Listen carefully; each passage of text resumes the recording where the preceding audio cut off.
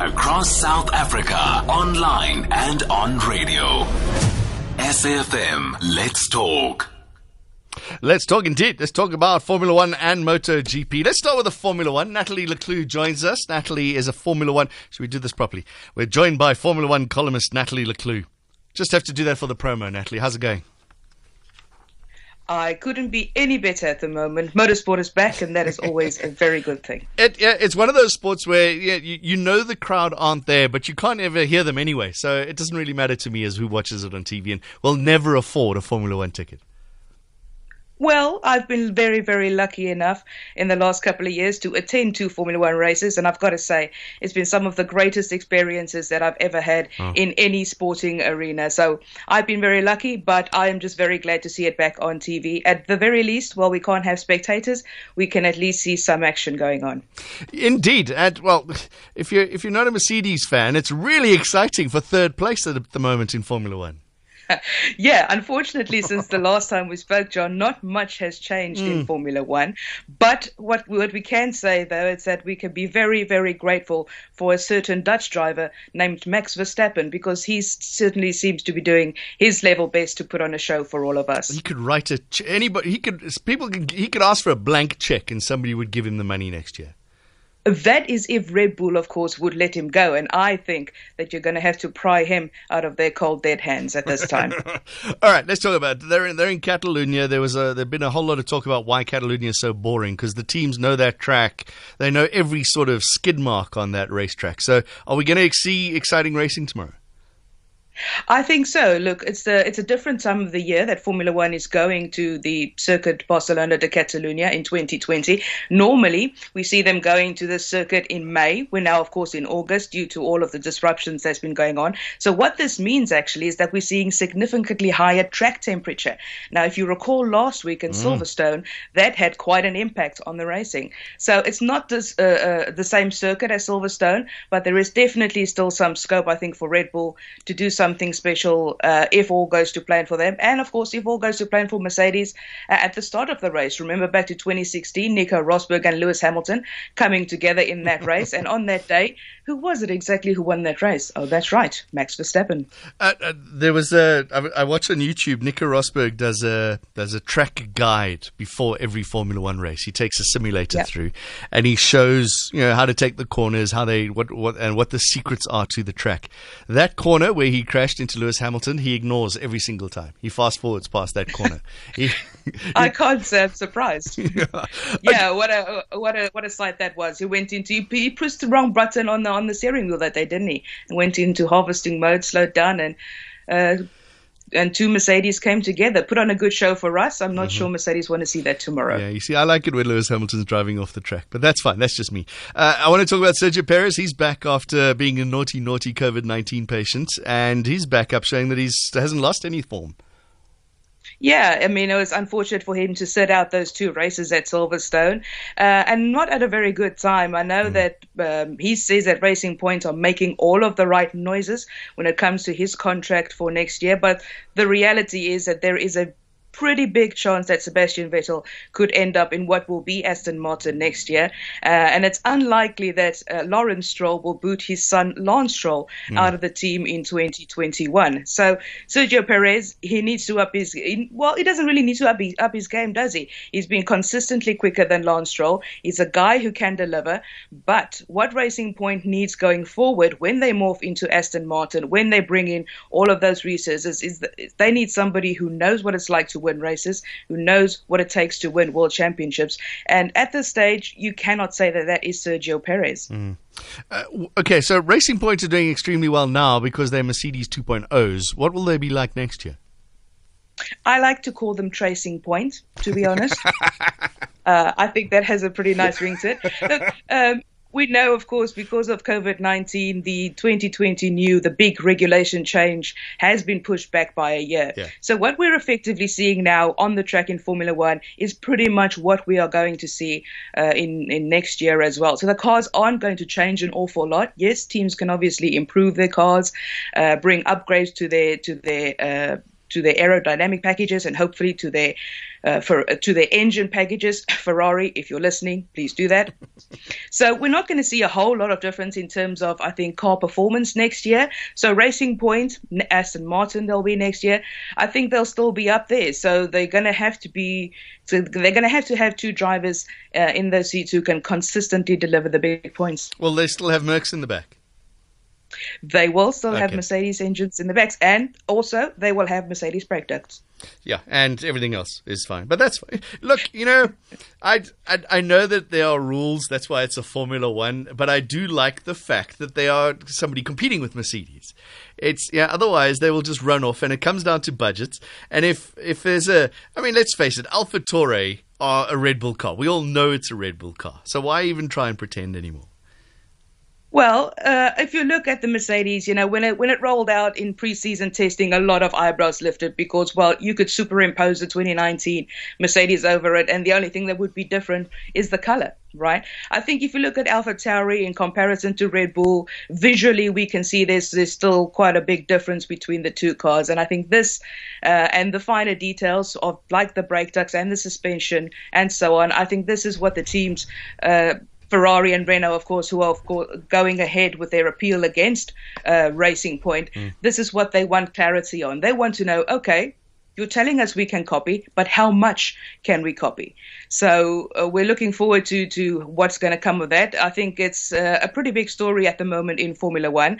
I don't think it's just going to die out and go away and we're going to get on with the show. It's something that teams are going to be, I think, specifically interested in going into next year as well. As I just said before, many of the cars will be, what we are seeing at the moment right now. So we need to know, the teams need to know, what can we copy and what can we not copy. Okay, let's talk about the reason we've got you on here, Natalie Le Clue. By the way, you're with SAFM. This is Sport Tracks. We've got Natalie Le Clue, Formula One columnist and motorsport mad lady. Natalie, Brad Binder, this guy just came out of nowhere. Where was he before all... No, I'm kidding. I do have a question. Why is he not in Austria? Well, he is. Unfortunately, he's not quite doing so well as he did last weekend. But, you don't get any points for Saturday qualifying. He's going to start 17th tomorrow. It's a long race. He's won in Austria before in Moto2. Right. So I think, let's see what he can do. We know Brad Binder. He's pretty much renowned, isn't he, for coming from the back. His very first race win, I will never forget. In 2016 in Jerez, he went from 34th place to first. And that's the day. People are going to probably not believe this, but that's the day I knew this guy is special. He's going to do something special, and he certainly has. All right, let's talk about this man. He's, like I said, he's been a guest on this show since when he started Moto3. Remind me, he's from the West Rand. He's just loved motorbikes. He decided the only way to make it is to go overseas. His dream was to ride MotoGPs, and here he is, right? Yeah, that's right. But actually, of course, he started out in karting, didn't he? Oh, wow. But he learned quite quickly that wasn't quite the thing for him. Switched from 4 wheels to two, and here we are. Started, of course, in 2011 in the rookie Red Bulls Cup. I wouldn't say he did too grandly there, but, the rest is history right now, because what we have and what he's achieved last week in Brno in the Czech Republic is something historic. I always say that records are great. But they can be broken. But to be the first person to ever do something, that's immortality. Are we being a bit disingenuous here? Because there were South Africans that were racing in top flight motorbikes. That had there not been somebody that had won before MotoGP became MotoGP? Yeah, look, there was obviously, the likes of Cork Bellington. He, of course, did quite well. Before Brad Binder's first win in Moto2, we had John Eckerol, but that was all the way back in 1981. And unfortunately for me, and I'm sure for many other motorsport fans, South Africa isn't really that renowned for having great success in international motorsport. So it's been few and far between. So I think, when somebody with a great talent, with the likes of Brad Binder comes along, we're certainly going to glom onto that. And I hope that, corporate sponsors also get onto Brad Binder, because yes, he's at KTM, they're a works team at the moment, but things can change so quickly in MotoGP, in motorsport. So let's hope that he continues to get that support as well. I imagine his life from rookie, was it the third race? He was just some South African who had worked his way up, and if you're a MotoGP fan, you would know who he is. But he's just this nobody that's come up and suddenly won a race. It must be his life must have changed, especially in Europe, overnight. Absolutely. Yes, of course, he was a Moto3 world champion in 2017, if I'm not mistaken. He came very, very close to winning that Moto2 title, rather. I'm getting ahead of myself. That Moto2 title last year, missing out by only 3 points in the end of eventual champion Alex Marquez, rather. But I think, in the paddock, Brad Binder is a very, very popular character. And to me, if you look at his interviews, John, you've spoken to him before, I believe. If you look at him, he has the hallmarks of what great champions normally have, doesn't he? He's humble. He has a great humility about him. He's extremely hardworking. He never takes credit for himself. He pushes it all onto the team. He's a family guy, and he has this uncanny ability to deliver when it matters most. And that, to me, yes, we're South Africans, so we're obviously biased. But that is a future MotoGP champion. And to come back from the crash he had the week before, it was a horrific crash, front end going out, landing on his back, and to be able to get back on the bike, these guys are supermen. They really are. I mean, that was a pretty big high side for him. And not only, physically, it also would have dented his confidence. Like, as you said before, only 3 races into his MotoGP career against, absolute legends of the sport in the shape of people like Valentino Rossi and Andrea Dovizioso, and people who are absolutely on fire like Fabio Quartararo at the moment. So to go against those guys and not only to just beat them over the line, but to give them a proper spanking, didn't he? I mean, he hit the front and then just cleared off. So absolutely brilliant for him. I was watching, and since Brad Binder was on Moto3, I've been watching those Moto3, Moto2 races. They are insane. And if you've never watched a Moto3 race, do yourself a favor, because they do. I have many laps, 12, 15 laps. It's not very many laps. But if you start the race in last in Moto3, start the last lap in last, you could go on to win that race. That's how insane those races are. So, yeah, that's how we want all motorsport to be, isn't it? We want it to be that competitive and that close. So watch it from behind the pellet, though. So you imagine what it's like on a MotoGP bike, where he knows what it's like to come from last on the final lap and to make up 5 paces in the final corner. And you've seen him do that. The race before, where he was, where he came 4th or something like that. It was, he has no fear. You just have to go into that corner. As you said, that's what makes a champion.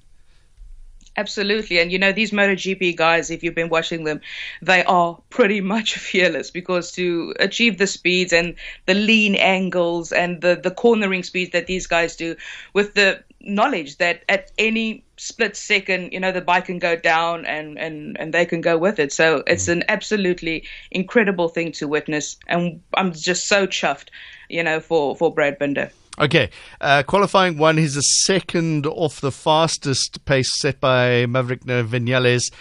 Jack Miller also in a 1:23.5. Fabio Quartararo also 1:23.5. Brad's a 1:24.4. Can he make it up over race pace? Look,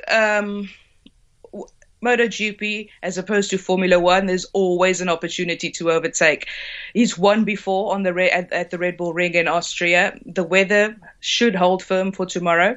And Brad Binder, he's a MotoGP winner right now after the last race. So I think it's going to be difficult for him to win the race. I hope he does, of course. But I definitely see him ending up in the top 5 tomorrow. Because Red Bull's it's a grand track. 3 long straights or 3.5 long straights on that track. Yeah, and what KTM has done, what they've delivered so far in their very short time in the Premier class is absolutely brilliant. They've mastered the ability to get the power down on the track. This is, of course, also their home race, so they want to do well. Paulo Espargaro, too, Brad Binder's teammate, has been going well. So, it should be big points for KTM tomorrow, and they will want to impress the owners of the team at their home track. Okay, Natalie Le Clue, thank you very much. Quickly, Formula One prediction tomorrow. Which one's going to win, Lewis Hamilton or Valtteri Bottas? No. Well, Valtteri Bottas really has to pull up his socks, shall we say. I'm hoping for an open race. It should be at a push. Somebody probably could do a one-stop, but it does look if you want to be more comfortable, it does look like 2 stops is going to be the way to go. So let's see how much pressure Verstappen can put on them at the start of the race. Natalie Le Clue watching all the Formula One action for us. Thank you very much. And an interesting chat about Brad Binder as well. Plenty still coming up. Not only has she survived COVID-19, I'm just having a look at her Twitter page. We're going to be chatting to Sarah Ferguson, inspirational open water swimmer, founder of the Breathe Conservation. Have a look at her Twitter. You'll see how much she's changing the planet. That's up soon.